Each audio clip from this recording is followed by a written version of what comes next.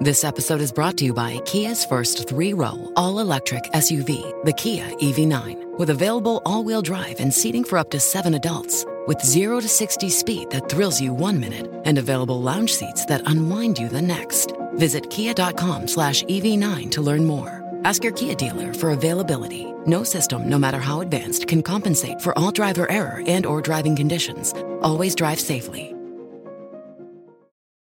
Today's episode is brought to you by Cameo. If your organization is looking to adopt Chromebooks, but you need to give your people seamless access to all their apps, including Windows apps, Cameo is the simplest and most secure and most cost-effective way to deliver all the apps your people need to be productive on Chrome OS. Cameo is a Chrome Enterprise recommended virtualization solution and is deeply integrated with Chrome OS and the Google Admin Console, making it easy for you to push any app as a PWA to your Chromebooks. And now you can take advantage of a special Chrome OS and Cameo bundle that makes it easier than ever to test. If you're interested, you can head over to cameo.com/unboxed. That's CAMEYO.com/unboxed, or click the link down in the show notes. This episode is brought to you by the official coffee of the Chromecast podcast, Fresh Roasted Coffee, who we've partnered with to make a special edition Chrome Unboxed anniversary blend. Here at Chrome Unboxed, we're not just nerdy about Chromebooks, we're also coffee snobs. And look, we wasted a lot of time hand roasting coffee before we found Fresh Roasted Coffee, and we haven't looked back since. This coffee is roasted fresh to order, immediately packaged, nitrogen flushed, and shipped directly to your door. And although we can't officially say that this Chrome Unboxed edition tastes any better than the normal anniversary blend, that is the word around town. But don't just take our word for it. Pick up a bag for yourself and let us know what you think. You can grab a bag over at chromeunboxed.com/coffee.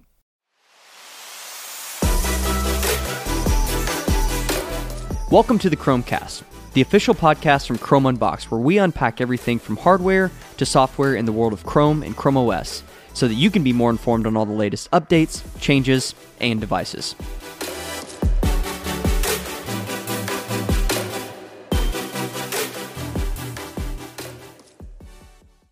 What's up, everybody, and welcome to another episode of the Chromecast. My name is Joe Humphrey, and today I am only joined by Robbie Payne. Hey, what's up, guys? Gabe is under the weather, and so we told him to go home. We said we don't need we don't want flu. We don't want your here. sickness around us. We have too many things going on. There's a lot of things happening today in the world of Chrome Unboxed. We have a very big announcement coming out. I've hinted about it on this podcast before, but we're go ahead and announce it here. Yeah, we're doing a huge giveaway. We've done some giveaways in the past, and maybe you all have entered to win on those, but they're normally, $100 range stuff. We've given away some keyboards and some Google Homes and Chromecast and stuff like that. This one's different. This one's a little different. We are giving away some of those types of things. We are giving away multiple of those things.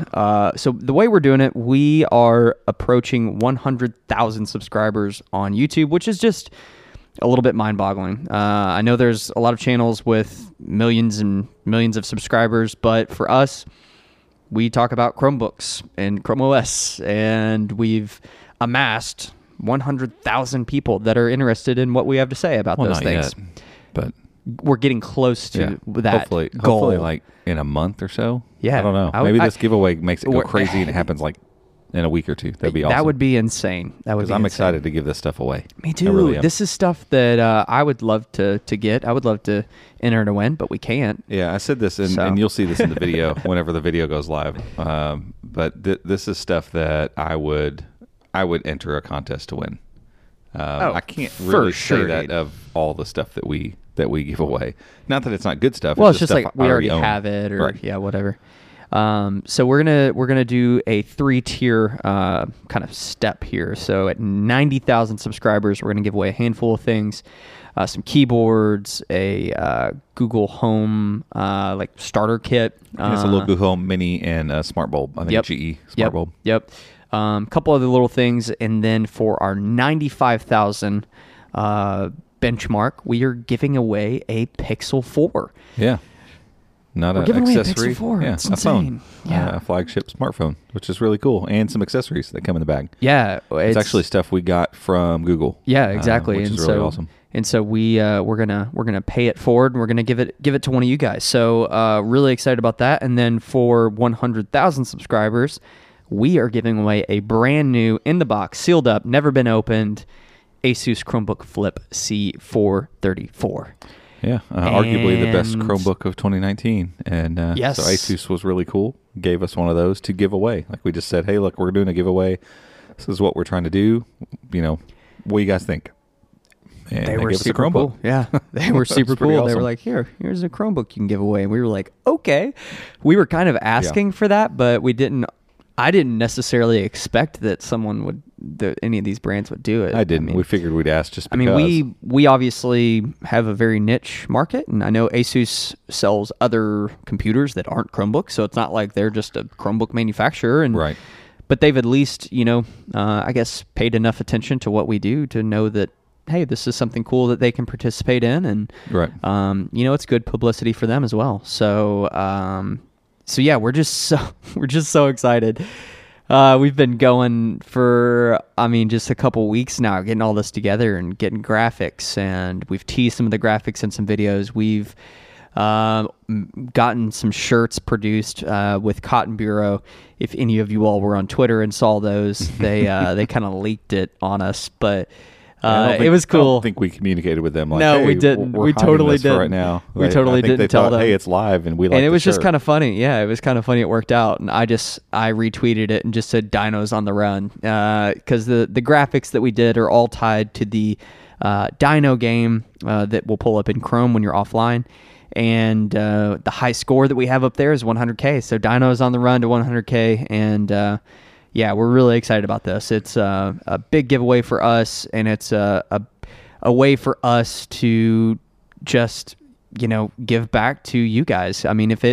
We say this all the time. I don't want to be a broken record here, but none of this would be possible without readers and listeners and subscribers, and the YouTube milestone is just part of that growth that we've experienced. So this isn't limited to just that crowd, but to enter to win, the YouTube subscription entry is going to be worth a lot more than the other ones. So if you're already subscribed, you can still enter to win on there.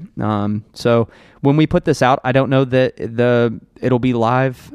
So when you're listening to this, it'll be close. Yeah, it'll be like later on today or maybe tomorrow. So today's the 21st of February, so it might be later today or tomorrow. We're not sure. We still, it's 2:00 and we are podcasting, and usually we're done with this before lunch on Friday. So a lot of stuff going on. A lot of things going on. So just stay tuned. Stay tuned on the website. I appreciate any of you all who are already subscribed. And if you're not subscribed, go get subscribed and enter to win our giveaway. And you could maybe win some of this awesome stuff. Yeah, and share it, because the faster we get to those numbers, the faster we start giving stuff away. Exactly. It's a interesting little scheme we've put together. Yeah. So, I'm excited, man. This is it's so much fun. This has been so much fun. It's been a lot of work, but gosh, it's so much fun. It's so weird. We were just talking right before we sat down. We were like, man, it's such a busy day. But the quote-unquote busy day that we have is still just super fun. It's a bunch of cool stuff. And it's a bunch of stuff, but it's a bunch of cool stuff. It's a bunch of stuff, but it's cool stuff. So let's dig into some Chrome OS news. Enough of that. Hopefully you all know what we're doing now. The word is out. So we're going to dig into some Chrome OS news, and we have some fun kind of device updates that I want to dig into. We haven't talked through these lately, and we have some more news about them. So we thought for the first segment of today's podcast, wanted to talk through new Chrome OS devices. What's new in Chrome OS? Yeah, and it's not, we don't leave device announcement stuff out on purpose or like try to avoid it. But in general, once a device shows up and we're like, hey, this is a thing and here's what it's going to be, there you go. That's it. That's it. There's not much else to say until it comes out. So like post CES, there hasn't been a whole lot of new devices show up or anything. It's not like there's been a landing page here or whatever that kind of stuff show up. But this is some cool breaking news, at least a little bit around a couple devices and some new features and some features that we that looked like they were going to be a thing and aren't a thing. Then weren't. But yeah, it's some stuff that we've been tracking and can't wait to see, and it's coming up. It's coming up soon. We're going to be getting our hands on this stuff like for real, not in a CES setting or anything. Like, actually have it. First start with the Galaxy, because that's one that I would say 5 to 10 people a day ask on social media when the Galaxy Chromebook is being announced. Yeah, so and we have a date. Yeah, there's a date, and I don't know how firm this date is. It could move a little bit, because ultimately this is a listing finally showed up on Best Buy. So before, it was just a sign-up page, like sign up to be alerted when it shows up. That's still there technically. If you go and search Samsung Galaxy Chromebook, you can still find that sign-up page. It could be gone by now, but it was still there just the other day. But it has, I don't want to say been replaced, but there's finally now an actual listing for the device. So if you go search Samsung Chromebooks on Best Buy, you'll see the Samsung Galaxy Chromebook. It's listing, it specs. It's just coming soon, so you can't add it to your cart yet. But it does say expected delivery date, I think, or expected availability of April 6th. Yeah, I think it says availability. Maybe you can pull it up over there. But yeah, I mean, they had said spring. And they said at CES they said late March. Right. So I was kind of expecting. So I was like, you just never know with these Chromebook announcements. No. It's like, is it going to be March, or are they considering June spring? Right. So late March is kind of what they had said, and it seems like they're going to be pretty close to that. So good on them. So Best Buy is showing 4/6, and it says release date. Release date. Okay. So that's kind of cool. Yeah. So Chromebooks in general don't get hard release dates. Yeah. We don't get these dates on them like a lot of big name devices. They'll get up on stage and they'll talk about it, and then they'll go, this will be available at all, blah, blah, blah, and this date. And it's usually a week or two out from the announcement. Chromebooks don't get that kind of treatment. The Pixel Books and the Pixel Slate did. Actually, the Pixel Slate got delayed too, like they said, later this year. Mm-hmm. But I think the Pixel Book Go and the Pixel Book both got dates, and they stuck to those dates. But it's not like phone releases at all. No, specifically like the Asus. I think we didn't talk about it last week. It was on the website last week. But it was delayed, I don't know, a couple weeks. They were shooting for early March. I'm sorry. They had that listing that showed up on Amazon for 2 days, and it showed an availability of February 24th. And so we got in touch with our Asus rep. They said, I don't know if we talked about this. Did we talk about this? I don't think we talked about it. It was on the website. So it showed up. And this is the 436. Yeah. So the new Asus flagship. So it showed up on Amazon. The reason it showed up is what they said was an excessive number of searches on Amazon for it triggered Amazon to go ahead and be like, cool, make it live. I guess they have an algorithm that does that. Which seems so stupid. Weird. I don't think that's a thing. If that's really a thing. But that's what the Asus rep said happened. So it showed up. They pulled it down. But she did confirm to me that all of the info in that post, that's a legitimate post. It wasn't, or a legitimate listing. So it wasn't like some fake listing or a placeholder. All of the info was right. Pricing and all that kind of stuff. So that was cool to know. It said very clearly February 24th was going to be its release. I mean, heck, that would be, 3 days from now, which would be awesome. But they did confirm later with me that it would be mid-March before we'll see it. So it'll still looks like it's still going to get out probably to some people availability a little bit before the Galaxy Chromebook.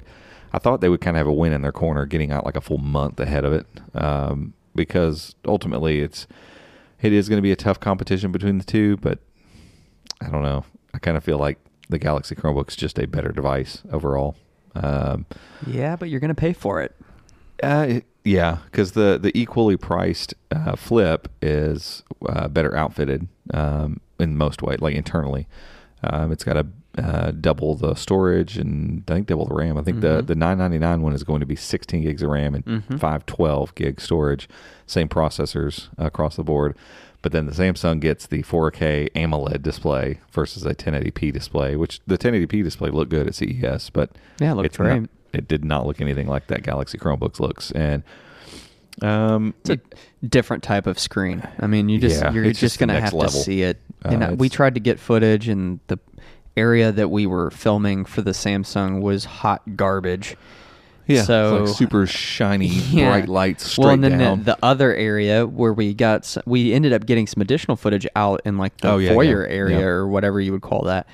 And even that was like, it was like super yellow. Yeah, it was real dim. It was like and weird. such a hard contrast between the footage in there that was like straight up blue and then the yellow. Anywho, it was hard to get footage of that screen, but it looks so good in person. I mean, it's almost like mesmerizing. Like, you almost feel like you're looking into the screen. I know that sounds super weird, but that's what it's like. Yeah, and honestly, you just don't see AMOLED screens that large normally. I mean, you have OLED TVs, but that's the closest thing you could compare it to when you go to Best Buy and you look at TVs, and then you have the OLED ones. So black is pure black. Yeah, and it looks great on that size of screen. It looks great on a Chromebook. So, the advantage goes obviously in display category to the Samsung. I prize the stowable stylus because it's out of the way until I need it.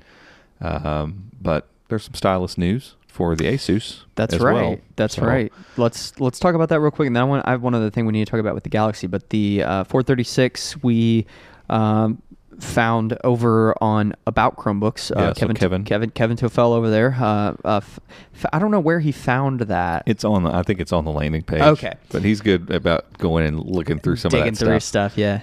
And so the user manual. Like a manual. Yep. Yeah, it was there, and there's nothing in it that's surprising.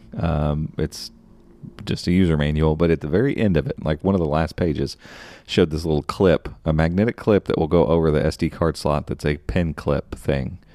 And it says for the Asus USI stylus. So it tells us a couple things. That means, and we knew that Asus was making a USI stylus, but clearly, they put it in the manual. Like it's definitely a thing. So hopefully it shows up alongside the Chromebook. But it's unclear what this clip is going to do. You can't tell from the little drawing whether it's a pen loop or if it's like a clip. Yeah. And then I'm like, well, if it's a clip, why not build? At least Asus, I get like make a clip for a generic USI stylus, but for Asus's own thing, put a magnet in there, give it a flat side, do a Surface Pen type thing, and just let it stick to the side. So we have a Surface Go that we purchased for some testing, and that's what it has. And it's not the best, it's not the perfect solution. No, but it's really good. But it's really good, and it's like. I guess the perfect solution depends on whether you want a big stylus or a little stylus. And if you want a big stylus, this is a pretty good solution. I've got your solution, by the way. Okay. This is the right solution. A little loop that you glue onto the back of your Pixelbook. Exactly. That was it. That was the right solution. No. That's the opposite of what I'm going to say. A fabric, a little piece of fabric, felt. It was felt basically, and it looped around. They were like, "Oh shoot, we need to figure out how to." We totally didn't even think about where to put the pen. People went to put the pen somewhere. Jimmy, glue on a loop. Jimmy, get your loop out. Jeez. Yeah, he had made it in like arts and crafts class. Mass produced that thing. Yeah, it was like one of the engineers' son, Jimmy. What'd you do with that? Yeah. Jimmy, give me that loop you made, buddy. And Daddy forgot to do his homework. So no, that is not the right choice. What I think everyone should do is, whether it's USI or I don't really understand the departure from EMR, which is the type of stylus you would see in the Samsung, and all the Samsungs actually. And artists all prefer EMR. I'm not sure what the purpose is. I know there's some certain things with AES stylus, the ones that have batteries in them, that you can do stuff with the buttons and stuff. Maybe that's the whatever. But maybe. Even if they do a USI little stylus, do a small stylus that can stow into the device and is useful for, hey, I forgot my stylus, but I've got this, and I'll use it real quick. And then go buy a stylus or offer a stylus that goes with that device. It's in your bag. That's the bigger one. Yeah. And you can get a clip, and it's an external thing. And that's you want that. Have the best of both worlds. Like, I just think the large stylus that doesn't have a good home. I mean, I think Apple's doing a pretty good job with the Pro, the iPad Pro, and Microsoft's doing the same thing. Like, that's a pretty good. I think it's like a 75% solution here. Like, I would agree. It's good. It doesn't seem like it's going to fly off, but it wouldn't take much to go sliding it in your bag or something and it come off of there, and then you grab it out for a meeting, and you're in the meeting and like, oh man, my pen's not here. Yeah. The stowable stylus fixes that issue, if you're even concerned about a stylus to begin with. So for me, if I'm going to have one, really want. You'll take the Galaxy approach. Yeah, I want the one that's there for emergencies, and because you're not using it on a day-to-day basis. No, but if I were, even this is EMR, I can go to Best Buy and buy a $40 bamboo EMR stylus and have a big nice pen if that's my thing. Like I have that option. So again, I like the idea of USI stylus. I think that's great. I want everything. It'd be nice for stylus to be one thing. Like you get a stylus and you use it on whatever. Just like I use a mouse. A mouse is a mouse. Done. Doesn't matter. But ultimately, I think having that option is the better way to go. I would agree with that. Yeah, I think it's a weird thing. Styli, I guess you would say, styli with computers as an input method has been around for a little while. I mean, it's been a thing, but it's like we're in this weird phase right now, and obviously Apple coming out with their Apple Pencil. Yep. I mean, whether we want to believe it or not, they lead the charge on some of these things, and so now we're starting to see all these pens everywhere, and where do they go, and how do we use them, and what standard is there, and that's USI's coming in now, and so can I buy this one? Or it's like all this stuff, and so it's a weird. Take a little while. Yeah, it's a weird thing that I think will get worked out. But I agree with you. I like the Galaxy Pen, the S Pen, whatever they call it, in the device. It's there when I need it. I think I've used the Pixel Slate, they still call it the Pixelbook pen. Right. Great naming. But it's the Midnight Blue. It matches the Slate. Right. It's just called the Pixelbook pen. And I think I've used it a handful of times. I take it to meetings every now and then. And it works well. It's great. It's not like it doesn't work. It's just, I just don't, it doesn't have anywhere to go, and I just end up leaving it on my desk or in the bag, whatever. Anywho. Yep. So one other quick thing with the Galaxy, there's been some news, and maybe you've read this online, maybe you read it on our website. There was a rumor that there would be an LTE LTE version. Not even a rumor. I mean, it was on the page. So as part of this whole thing, it showed up at Best Buy. It also, the Galaxy Chromebook also got a Samsung landing page, whereas before it was a sign up for, when this is going to be available. Mm-hmm. And now it's got a full landing page. And if you go into the specs, it says connectivity, LTE. Like it was very clear. It was put there. And so somebody messed up. Yeah, completely. Or just guessed or something. I don't know. Like I never understand how some of this stuff works. Like, how does that happen? Yeah. Seriously. Well, it's like we've talked about this before. You think that these companies are these super machines, organized, all this, and it's like in reality you have these separate teams working on these separate things, and they're all trying to get it all to come together, and everything kind of halfway comes together for launch, and it's not as pretty as we imagine it to be. So somebody messed up. How did we figure out that it wasn't a thing? I think somebody reached out to Android Police, maybe. One of the bigger tech blogs, Samsung reached out and was like, "No, this isn't a thing." So I'm curious now that you say that. Let's see. Oh, is it still on the page? Is that what you're looking for? Yeah, I'm gonna go to their page and see if it's still there. Yeah. What would be fun is if it's like, hey. Do you want? Were you excited about LTE? Not really. See, was exactly cool. my thought. I was like, have it there maybe as an option, but people are talking about this like it's a huge deal. I'm like, what? Okay. I mean, I guess I get it. Like people that are out and about. How often people are like, oh, well, I can't use a Chromebook because I can't get anything done if I'm not on the internet. Well, go to any office building when the internet goes down and see how many people leave. Right. Watch all of it just shut down. Yeah, like, everyone does everything on the internet. So guess what? Like your laptop can operate in the internet as well. Yeah, so they're landing page. Internet. What did I just say? In the webs. So they've actually taken almost all of the info off their landing page now. Oh, wow. So I think the landing page probably went up before it was supposed to, I bet. So now at least before it was just whoever it was that pushed it to Best Buy did the same landing page, some marketing firm maybe. So there's a picture of it, a quick little description, and 4 little panels. These were all there before, but there was a whole long landing page. All of it's gone now. So there's no tech spec section. It's all gone. Wow. So it might be worth throwing that out there on the internet now. Yeah. But clearly there is no LTE option, which is not honestly surprising. Like they were very clear at CES, like this is the model They didn't even say there was going to be multiple models. Like, this is the Chromebook. Boom. This is it. Does Athena have anything to... There's no spec for Athena with connectivity, right? No, you don't have to have LTE. Right. No.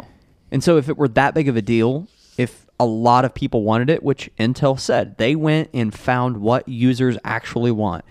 And they put together Project Athena based on that. Right. So it tells me if LTE was not included on that list, it's not that big of a deal, and most people probably don't want it.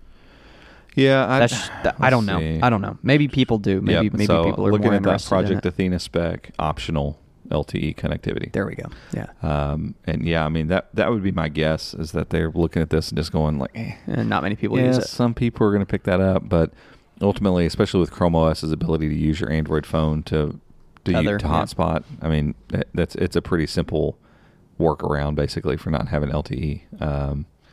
It would be a nice option, I think. Sure. But and maybe down the road they'll upgrade and give a few different options. They could easily do that. But for right now, I think for launch, it seems pretty clear. This is the Galaxy Chromebook, period. There is no other options. So there we go. Those are the two devices. I mean, those are the two main ones we've been talking about here on this podcast, or if you go check out the website, it's what we write about a lot, because they're two very premium flagship devices that are coming out around the same time, and they were both announced at CES. And so these are two devices that we are extremely excited about. Yeah, it's kind of like the next generation, it's the next phase. Yeah. It's the next phase. So it'll be interesting. I can't wait to get either one of them in, and just on a daily basis be using them to kind of just see. Yeah, it'll be definitely your daily driver. We'll see how many we can get our hands on as far as review units. I would imagine you'll probably just go buy one, if I had to guess. Oh, yeah. Yeah. You're not going to wait for anyone to send us one. You want your own. You want to own it. Yeah. So, like, Asus has been pretty clear with us that they'll get review units at some point. They're not doing a real hard release and all this kind of stuff. So, I mean, if it pops up on Amazon, likely before review units start going out, we'll go buy one. And for those of you who are wondering, we don't have, like, these VIP hookups with all these companies, and they're like constantly sending us stuff. Like, we a lot of times go buy devices. That's how we got started. Chromebooks, because with Chromebooks, man, the release cycles and the review cycles are so lax with them. It's not like when Samsung does the S20 launch, like they're getting those things into the big name reviewers early. No one will have this Chromebook early from Asus. It won't just be like, oh, well, The Verge got it and we didn't get one. Like, if they had them, they would give them to us. But it gets lost in the shuffle because it's a Chromebook.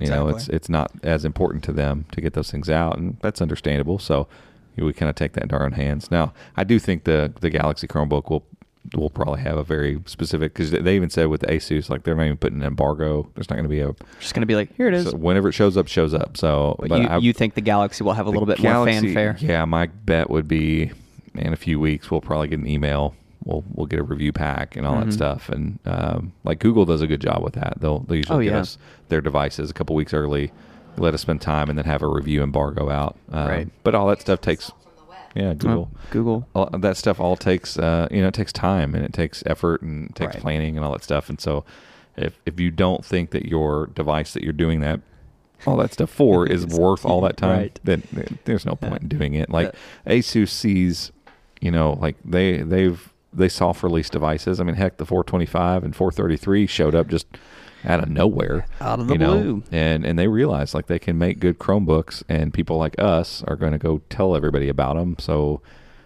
is it really worth making a big deal out of it? Worrying about embargoes and all that stuff, or just get the thing out to the market and let it go? Yep. So we'll see. More info coming soon. I mean, these things are right around the corner. Yeah, so can't wait. Tuned. And then right after that, we'll see the Lenovo tablet. That's right. Can't wait for that one either. That's right. I'm super excited about that. We don't have any info on that, right? There's no other, and we haven't seen anything about that. Did they tell us a release date? They didn't even tell us a release. May. Did they? Yeah. So no date. So let's switch gears to non-Chrome OS item that we are very excited about. I'm super stoked on it. I cannot wait. Gosh. Cannot wait to have the Google Pixel Buds.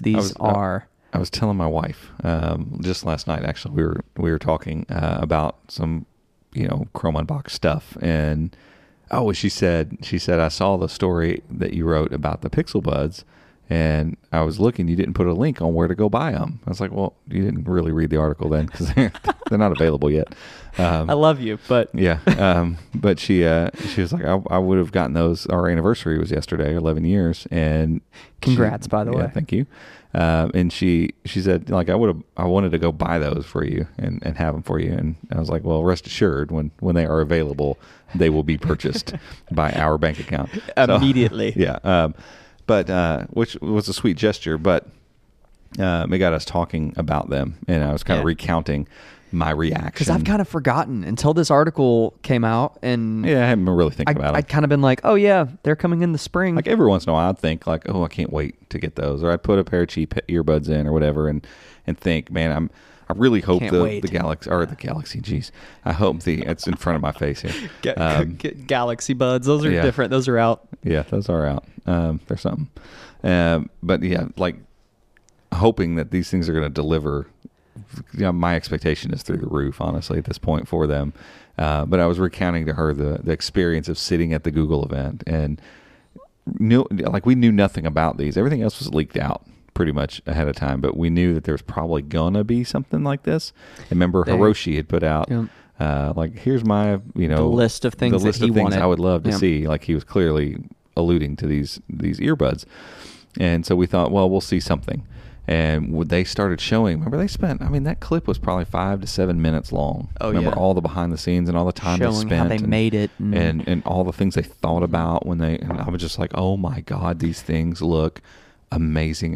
This maybe, and I don't remember if Gabe or Joe was next to me. I was like, dude, what if this is like the take home gift? I would be so excited if we got to walk out of here with these earbuds. These they do everything I want them to do. The case is small. They look awesome. They look like they're gonna be comfortable. Yeah, everything, all the stuff I want.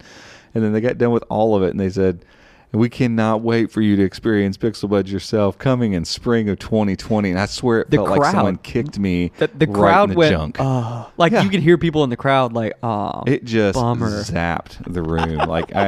Yeah. And it was a gut punch. I was so upset. Like, I couldn't focus on anything for the next few minutes because I was like, are you kidding me? Like, you just did that? Why would you do that? Yeah. Just save them. Don't even announce them. Or lead with, hey, we're developing these things for the spring of 2020. Let's look at them. Like, don't get me so excited about a product. Like, oh my God, I'm going to go in here and listen to these things. It's going to be great. And it was it was the worst. And it's not like available later this year because everything else, hey, it's going to be out in the next couple of weeks. This wasn't like, hey, this will be out by Christmas. Like, we're talking like next year. We're talking 6 months down the road. That's hurt. It hurt a little bit. I do not like product launches like that. Don't show me something and put that much effort into video and hyping something up and making it look so amazing, and then tell me it's going to be available like way down the road. Why didn't you all just announce these at I/O? Right. It was whatever. It was painful. Yeah, it was painful. So yeah, I've been waiting for these, and they showed up at B&H for like a day.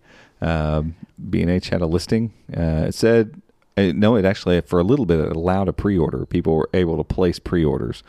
And then they changed it to coming soon, and then they just took the whole thing down. So that's not saying for sure that they're going to show up like next week or anything, but usually when stuff like that leaks out, it's an oops, just like whatever happened with Samsung. It's a team of people, whatever. Somebody got the wrong memo or just wasn't thinking we had to put things in place on our website to not accidentally auto-publish stuff.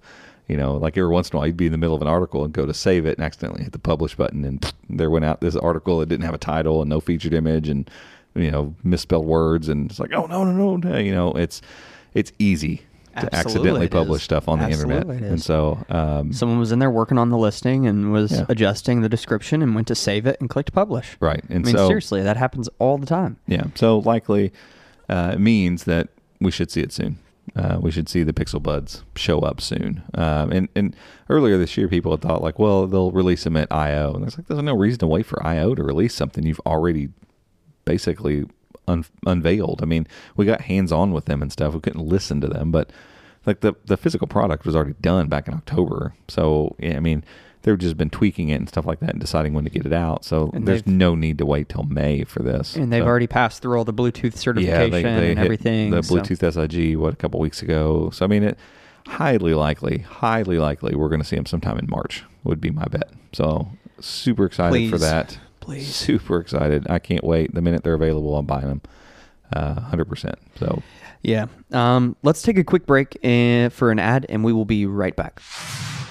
This podcast is brought to you by NordVPN. We recommend the service, and we use NordVPN because they keep your browsing secure and private on any device. Whether you're using a Chromebook, an Android device, a Mac, an iPhone, or a Windows device, NordVPN is going to protect your browsing. They also have 24/7 customer support in case you ever have any issues, and they offer a risk-free 30-day money-back guarantee. So if you want to learn more and maybe give it a try, head over to chromeunboxed.com/Nord, Nord. Welcome back, everybody. We're not done with like device announcements and things. Not that this next thing is a device announcement exactly, but it would be cool if it were. Yeah, and we've thought that for a long time. So I've actually been shot down so many times on this idea that I've just accepted the fact that it's like not a thing. You've just given up. Yeah. No matter what the evidence might say, or Well, so let's dig into this for just a second. You have discovered some code in the repository hinting at Chrome OS being used on some smaller screen sizes. Yeah. Which led us to Chrome Phone. Right. It's a Chrome Phone. Chrome Phone. We've talked about this more in the past, more as a concept or an idea that if somebody did this, it would be really neat. Like, think about the idea. And it really started happening. The conversation started really coming about when Android apps became a thing on Chromebooks and Fuchsia. Yeah, Andromeda. Fuchsia. Yeah, there's so many just things about like, oh, it's all going to be one thing. I don't think it's going to be that at all anymore. It's 100% Chrome OS is going to stay a thing. And even if this were to be a thing, I don't think this is something Google is going to do to say, hey, we're doing this instead of Android. At best, it would be just a conceptual thing that they would try and see how it goes. But the idea being you have a device that runs Chrome OS. Chrome OS now has support for LTE and 3G, and Chrome OS has the ability to run Android apps pretty well. I mean, at this point, the biggest issues we all have really with Android apps on Chrome OS is the ones that just don't lay themselves out well in tablet mode. And there's a handful of games or something that it seems like what they're doing is checking to see what the device is and then just borking themselves, like Call of Duty. Call of Duty installs just fine. You go through all the setup stuff just fine, and then all of a sudden it turns off. It's almost like, oh, it's checked. It knows it's a Chromebook, and they've decided we don't want it running on Chromebooks right now. Whatever. Some of that stuff are hurdles that go away with screen size. It's hurdles that go away when there's not a keyboard or whatever attached, whatever. But those couple instances aside, this idea is more realistic, I think, now than it's ever been, that you could have a phone that runs Chrome OS that can also run Android apps, that doesn't have to really switch between the two. Like earlier, I think some of the thoughts we had around it was like a dual booting situation. Like when you plugged it into the monitor dock thing, then it would, flip into Chrome OS mode. But right now, I mean, you can resize most of the elements in Chrome OS right now to a small size, and everything's fine. Like some of the things would have to be reoriented. You would have to rethink, where's the taskbar go? But even then, you see some of that on smaller tablets and stuff like that. You see it has to be dealt with. And so it would be a matter of them, moving a couple of those things around. But ultimately, it wouldn't be that big of a deal. I mean, heck, we're even seeing on tablet mode the swipe up to go home, like all the stuff that's there for Android. All these things are coming together. 4G support, really good Android support, where this could be a conceptual thing that they could mess with. I really don't want to go on record saying that Google's making a Chrome phone of any sort. I already tweeted it. I just tweeted it, bro. It's happening. It's real. Come on. But what is happening, what we've seen, and some of the people that have looked at this that normally would just be like, look, take a dose of reality with this. This isn't happening. I've looked at it and gone, yeah, that is weird. this device that we've been tracking called Bubs is built off of Trogdor, which is Snapdragon Chromebook Trogdor. It's Joe's favorite board. One of my favorites. And we've talked about this in the past. Back in December, I think, is when we talked about Snapdragon, what's going on. But 2 years have gone by since Cheza started development. It was an 845 based, so 845 is what's the Snapdragon 845s in the Pixel 3. So it's been developed for that long. And then it seems like they've kind of just gone away from the idea of putting a phone chip in a Chromebook. And now they're probably going to use what we assume is going to be the 7C. So they've got 3 new compute chips from Qualcomm, 7C, 8C, and then the 8CX. And so, for instance, the 8CX, a variant of that's made for Microsoft, is what's in that Surface Pro X, that big, nice Surface Pro they have that runs on ARM. Anyway, all that to say, we've been keeping an eye on these, and Trogdor is based on the SC7180, which we've uncovered, and all signs point to that's the 7C. They just haven't come out and said that, and they don't need to. If that's the name of the thing in the repositories or whatever, that's what they use. And so we've been tracking Trogdor, and there's nothing odd about it at all. Well, Bubs has gotten some attention here lately, and one of the things is they put the DTSI file out, which shows a lot of things with ARM processors. ARM's kind of just wide open. Like you in general have to tell ARM processors what to do for everything. So an Intel chip comes in and says, hey, here's how our video things work, and here's how audio works, and so route your OS to work with these things. Whereas ARM chips are like, whatever you want. What if you want this display, add the display to the firmware. You want this whatever, add this to the firmware. Well, so you get to see all the displays that get added. You get to see all this stuff, and so they added a very specific display. Did a little research, and turns out that display is a 6-inch QHD plus screen. So again, I'm throwing so many technical terms out here, it feels ridiculous. But 1080p plus, basically, I'm trying to think of a phone right off the top of my head that like the Pixel 3a is really close to the resolution here, and so a lot of phones now are having these like 18:9. 18.5:9, 19:9. So we're getting quote unquote larger screens that don't feel that much larger because they're not the 16:9 aspect ratio we had in phones for such a long time. Because ultimately what happened is people figured out this is as wide as a phone's going to be before it feels ridiculous. And I think the Nexus 6 probably pushed that barrier. It was a 16:9, but it was a 6.3 inch 16:9 phone.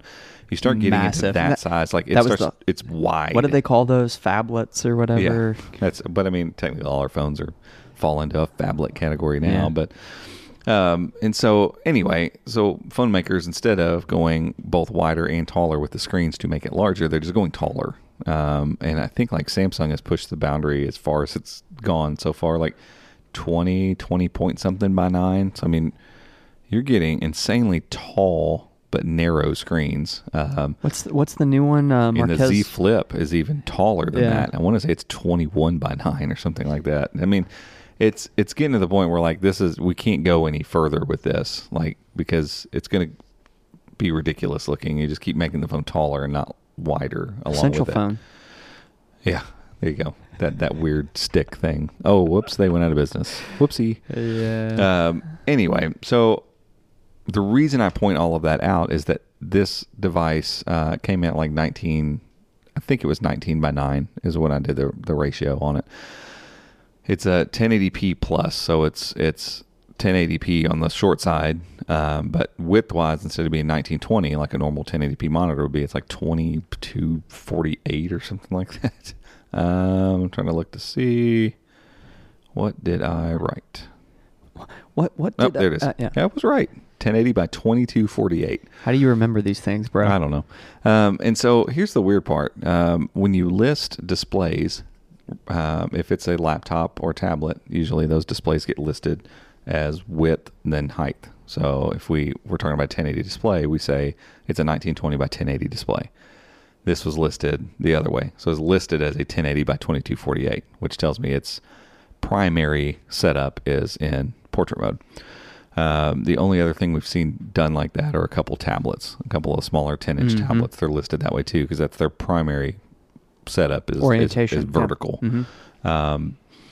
So yeah, it raised a bunch of questions, and there are no real good answers to that, because if this was a 6-inch 16:9 panel, we could be like, hey, this is what came with the testing chip. So Snapdragon 7C comes along with a little, testing board and a screen. Here you go. So you can start testing. Okay, that's feasible enough. The problem with that logic is the 7180 or the Snapdragon 7C is built for, they call them the compute chips. So these chips are built for laptops. That's what Qualcomm's making them for. They're not making them for phones. They're making them for laptops. So why would Qualcomm send out a developer kit with a phone screen? And why would they send one with a phone screen of that orientation? If you're going to do a little screen, because we don't want to send a big old screen. We want to send a small screen. Oh, okay, that's fine. Why would you send a screen that, if we were to put a 21 or a 20:9 panel on a laptop, it would look insanely ridiculous. Yeah. Like, people get upset about 16:9 screens already. Like, oh, I want my screen to be taller. I mean, this would be chopping off hundreds of pixels off the top of a 1080p screen. It would look ridiculous. So again, why would Qualcomm send that? So they're adding this screen not because this is part of a developer kit. There's no way. So why would you add this? Why would you bother testing with this screen? And nobody I've talked to has any here's probably what they're doing. Yeah. We don't know. Yeah. Does that mean there's going to be a Chrome phone? No, it doesn't. But it doesn't mean that there won't be, or that they wouldn't even think about it. Who knows? I don't know. The pieces are all there. They really are. I mean, like there's no dialer in Chrome OS, but I mean, how hard would that be? Google's been building dialers for Android for a long time. It's not like it would be really difficult. Look at what all you can do with Google Voice right now. I mean, they've been growing that. It was so weird. Like, I thought Google Voice was gone, and then it's back, and it's very enterprising now. Kind of like its own little thing now, and yeah, it's weird. And so I mean, how hard would it be? I mean, it wouldn't be that hard to integrate some sort of Google Voice type dialer, right? And here's the thing: like, when you start thinking about it, if you allow yourself to go there and go, okay, let's imagine they do it. They build this. It doesn't become that hard to imagine something working pretty easily. The Pixel launcher, obviously, Google keeps for their Pixel phones. It would not be a big deal for them. It's an APK. There are tons of launchers that you can install. So, okay, they install the Google launcher as an APK. It can run fine because we can run the Android framework. No big deal. Files get shared between Android and everything just fine. It's not like when this all first launched, it was like, well, that doesn't work, and this doesn't connect to this. Weird walls in between things. All that's out of the way. Yeah. So you pick up your phone, and when you unlock it, again, they'd have to add some things. So they'd have to tweak their lock screen to add some stuff. They already have fingerprint scanning available, so make this phone have a fingerprint scanner. Don't worry about anything else. Cool. Fingerprint scanner works. That's already built into Chrome OS. Yep. Pattern or something, or pen. It's set to the home screen. Right now, if you try to install a launcher like on Chrome OS, it won't let you set it as the default home. You can open them, and you can mess around with launchers on Chrome OS. You just can't force it to be the default. That's an easy switch. You make that the default home thing. So that takes care of your home screens. Widgets and all that stuff would act just like an Android phone. When you click on an Android app, it's going to open full screen. Not a big deal. That's what they do by default in tablet mode on Chrome OS. They're going to dynamically see the screen resolution and adjust the app to that, so you'll just get the regular Android version that you get on your phone. And with Android working, or with Chrome OS now having on the tablet mode the whole swipe up, there's a bar at the bottom, swipe up gestures, go home, all that kind of stuff. That multitasking would be a little different, but not crazy different from what an Android phone has. The only thing that they would have to spend some real time on would be the notification shade, and so like you wouldn't be able to take this desktop notification thing and take it over to a handheld. You'd have to do something else. Your notifications are essentially would need to be swapped. So on Chrome OS right now, if you type your settings, your notifications are getting stacked up on top of it. Right. Like, so you need to reverse it to where it's essentially what Android does. You get all your settings in a swipe down, and then your notifications are there. So probably not that big of a reach. Right. For them to change that for phone usage. And again, they don't have to stick to Android UI. Yeah, it doesn't have to look like it. It could be its own thing. As long as it's intuitive. It's a Chrome phone. Yeah. And so maybe you swipe in from the bottom. Sure. Or I don't know, whatever. Yeah. We're making stuff up here. And so you obviously have, like, there are things that are weird, like the Chrome OS camera is okay. But again, you have Google Camera and Chrome OS supports it, like the Android app. So you make that the default on this device. It's that all the pieces are already there. It's about setting some defaults and, moving some things around, but that overall phone experience could be there. And somebody pointed out on Twitter, it was Brandon Law, and he would be normally one that would just be like, dude, look, not going to happen. There's no way that, like, look at, you forgot to look at this thing. Brandon was one of the early people that helped us learn how to move around the repositories and see what was in there.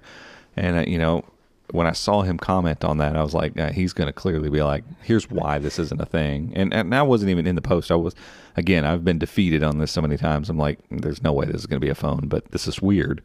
And he was like, yeah, this is weird, but imagine what it would be like. And he started talking about it. I'm like, okay, so you don't see any reason to look at this and go, there's no way.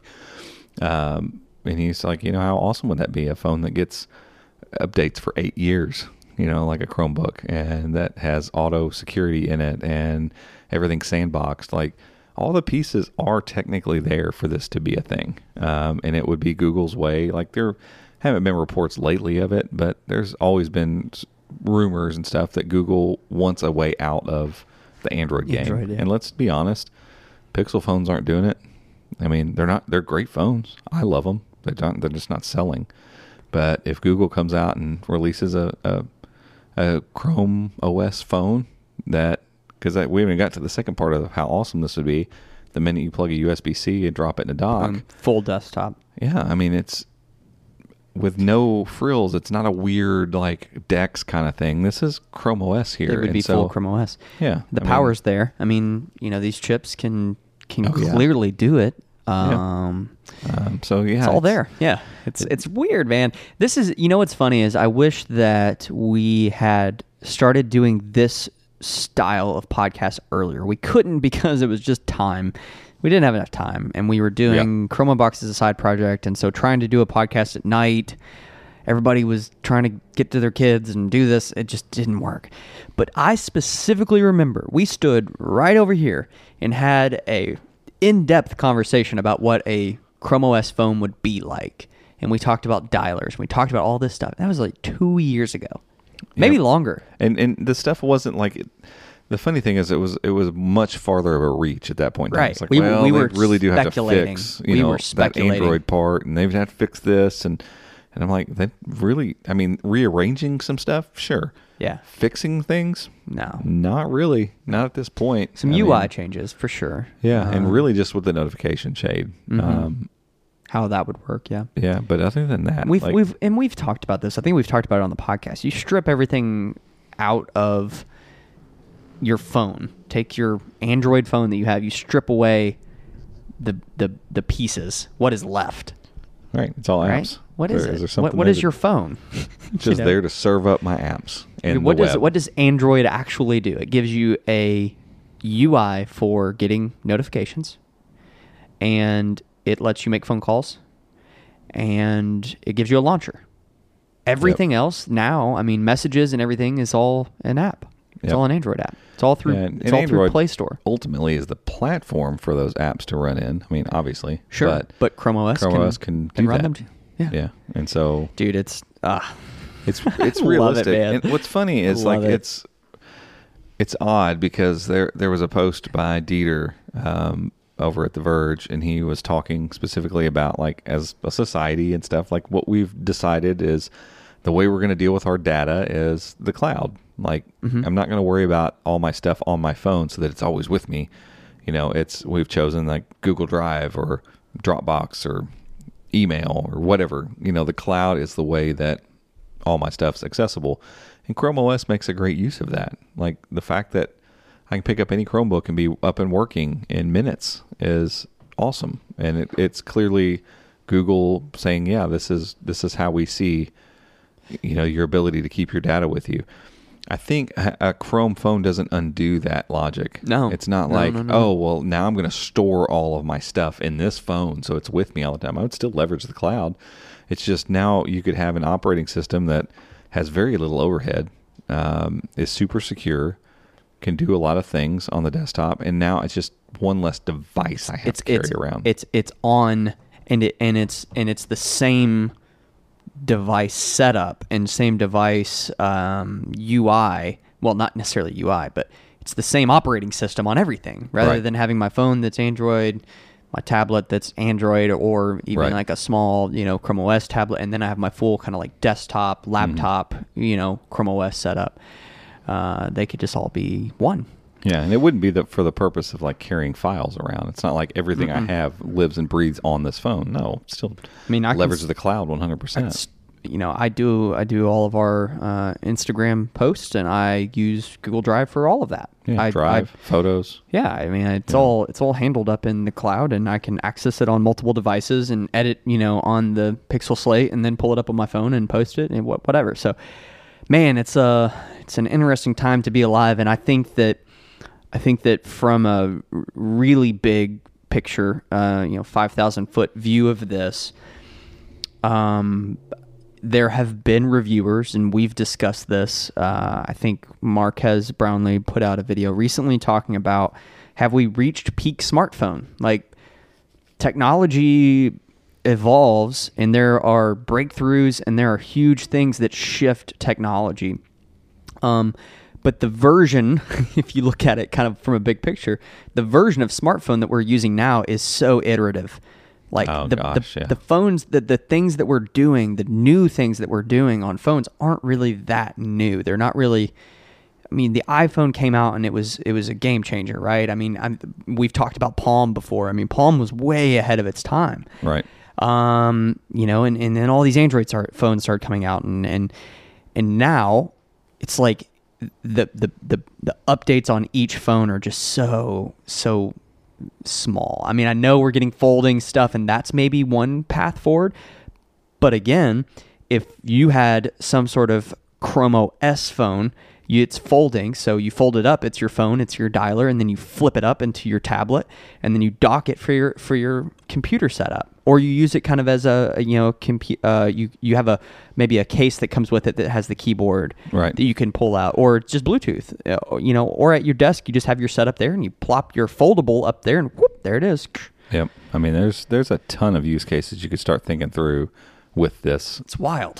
That would be awesome. I mean, just really awesome. And when you're thinking about people on the go, again, like, I haven't made this very public, but a lot of people didn't realize I switched to the Pixel 3a XL for like a month, a little over a month, kind of almost as an experiment, and leveraged T-Mobile's jump on demand thing, and, kind of was ready to get back to the Pixel 4 XL. It went on sale, and so I jumped back over to it, and I just got back on it yesterday.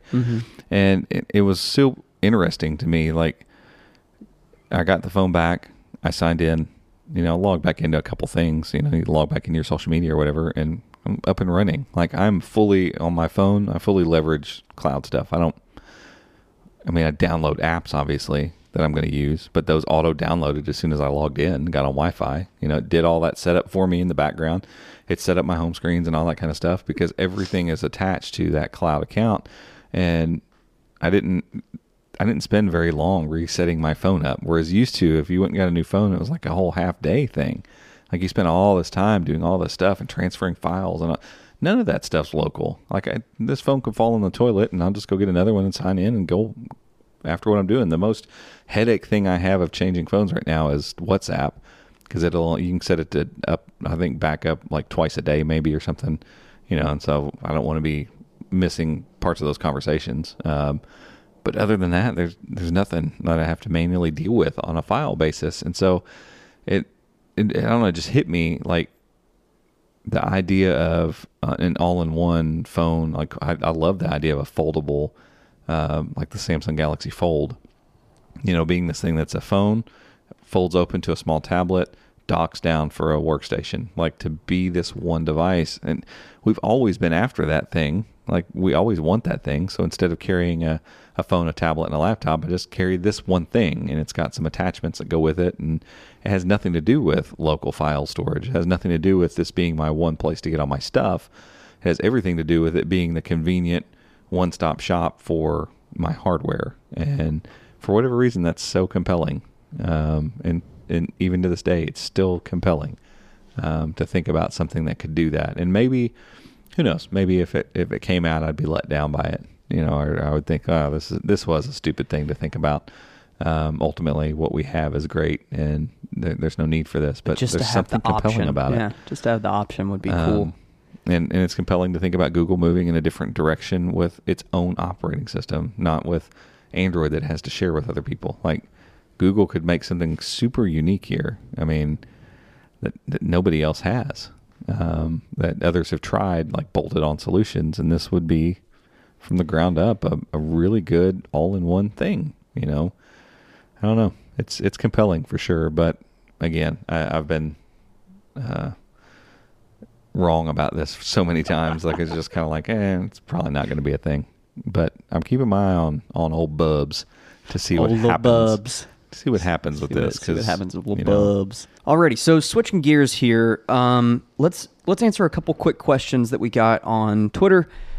If you are interested in sending us a question, go onto Twitter and use hashtag #TheChromecast. A couple people have asked us if we have a separate social account or anything for the podcast.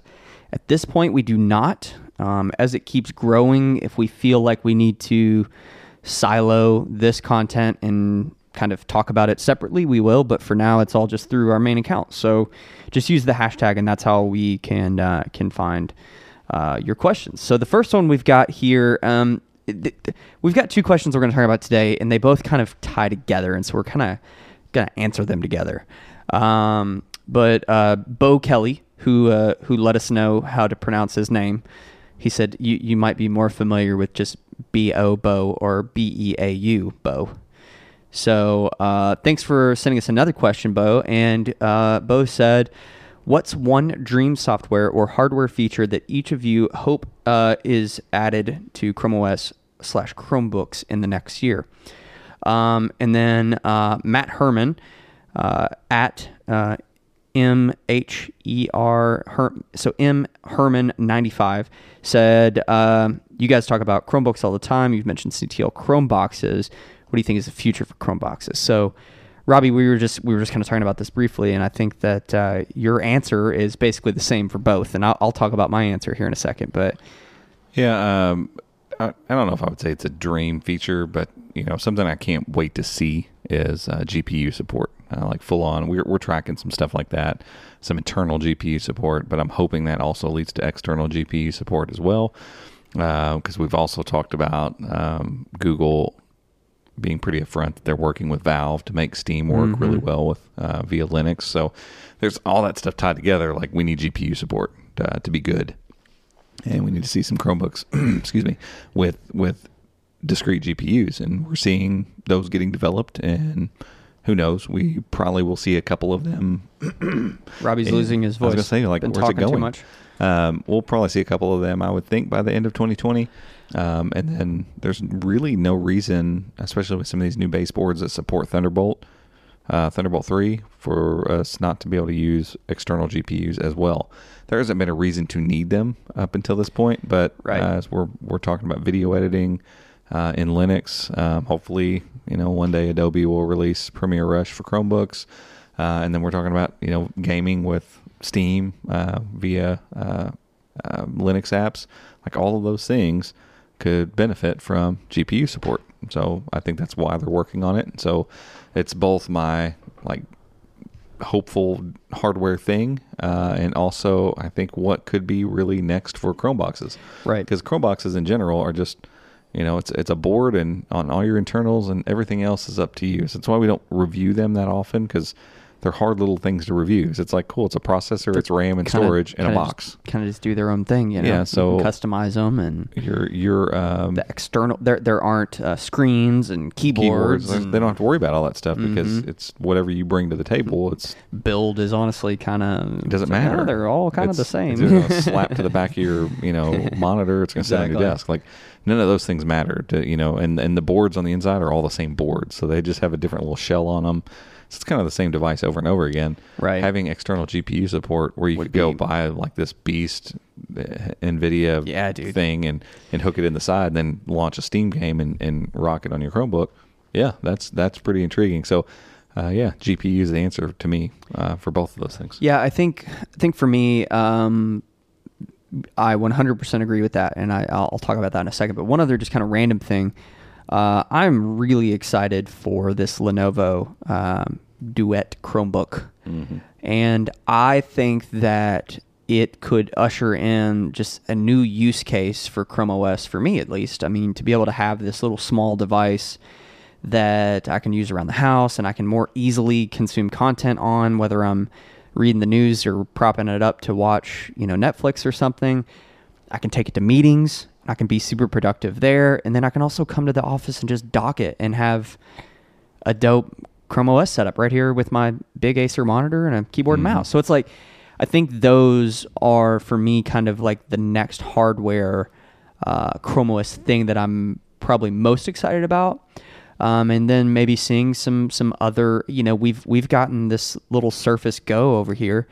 Like even that size could be really fun with Chrome OS. I mean, because that one, or I guess the Duet's it's technically close. about the same. Yeah, it's a 16:10 screen, 10.1 inch. That's a 3:2. But just like 10.1 the form factor of that thing is interesting, and a little quick on the go. Yeah, just like having some different options like that for Chrome OS, I think will be really fun. And then to kind of tag along with what you were talking about with GPU support. I have long wanted badly to edit video on a Chromebook. And I mean, if you've listened to this podcast, you've probably heard me say we edit all of our video on a MacBook Pro. It's a freaking maxed out, expensive 2016, 17, 18, I don't remember. Yeah, doesn't matter. Whatever. It's a pretty beast machine, and it has upgraded graphics card and discrete GPU, all this stuff.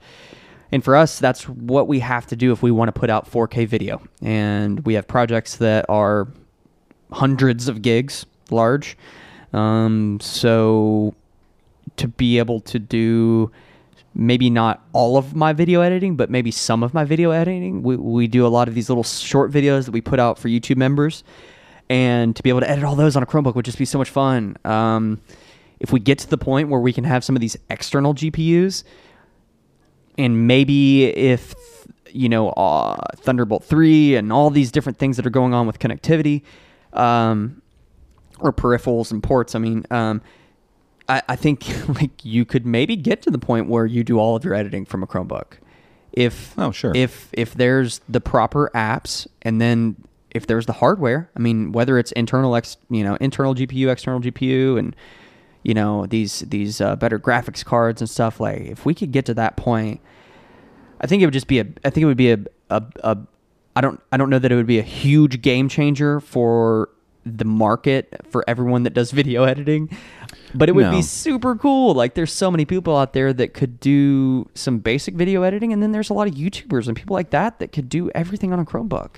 Yeah, I think there's something unique about Chrome OS and how lightweight it is and how versatile it is and affordable and easy to get into and out of the way. There's just not all this overhead and all this other junk to deal with, and so it helps. I think it boosts productivity because of those things. You're not stuck in half-day update loops when you need to wipe it or add another user. It's not a headache. Even the Mac, dude, updating this thing. Well, if you update to the newest version of the OS, like, dude, it'll take all day. Yeah, and so like there's those little things that are beneficial, and so while I don't think that Chrome OS is going to be like at any time soon going to be the OS people go to for video editing, I think it could be the one a lot of people do with a tool, something like Adobe Premiere Rush. Like the general public who just wants to get, some family videos edited together. Or even basic YouTube stuff. Yeah, YouTube stuff, or, something for school or something for work.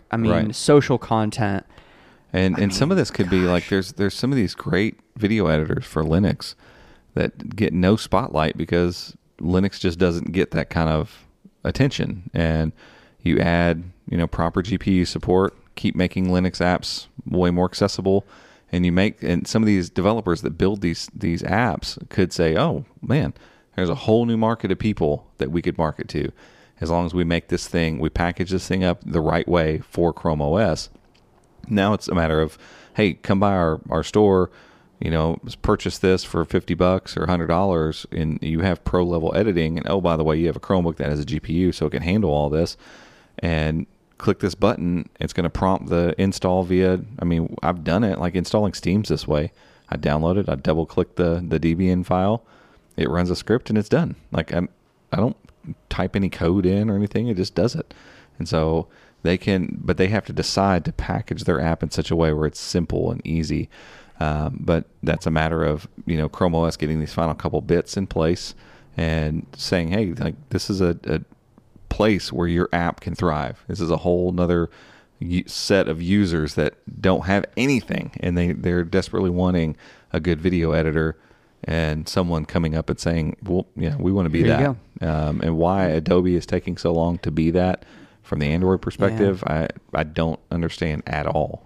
But Adobe also serves Windows and Mac, and so they may not be as incentivized to make sure and get it out the door. Whereas one of these app developers for one of these, Kdenlive or Lightworks, I think is one of the big ones, that runs on Linux that maybe doesn't have as big of a following. It's like, hey, you could show up and be the only one here, and everyone will install this. Or even DaVinci Resolve, which is a huge Hollywood level editing software, nonlinear video editing software that is just like super robust. And they have a Linux version. You just we can't ever get it to get it installed and get it up and running. So, man, it's that's my thing. If I can edit some video on a Chromebook, that'd be great. And these online things, I know, man. Every time I post about it, WeVideo will comment back and be like, "But you can edit. We are that. We are that." No, I'm sorry. It's just not. It's not the same. To have to upload every single file to the cloud to then edit, it's just not a workflow that's going to work for most people. No, unfortunately. And that's the thing. Like even with progressive web apps, like that can work with local files now. Like, okay, well, bundle your editor into a progressive web app with service workers and all that stuff, so that it can use local files. And let me download and install, quote unquote, install that PWA so that I can use local files without having to upload gigs of stuff to the cloud before I can even get started working. So if you're listening WeVideo, there you go. Progressive web app, do that. Or there's other ones out there. There's other online web video editors. So I think that could be something really cool this year. I think Adobe Rush, from everything that we've heard from inside sources, it's ready basically. Like they could turn it on tomorrow. So I don't know what's going on. If someone from Adobe is listening, please send us an anonymous tip. Yeah, info at chromeunbox.com. Yeah. So folks, thanks so much for listening. We're gonna wrap this thing up. We have some more work to do, and we're running out of time. So we're gonna wrap up the podcast today. And thanks as always to all of you all for listening. We will be back next week, and we'll see you then. Thanks.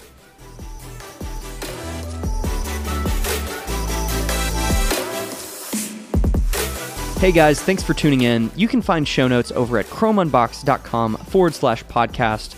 And if you want to stay up to date with everything that's happening in the world of Chrome and Chrome OS, make sure to check out our website, chromeunboxed.com, and follow us on social media by searching for @ChromeUnboxed.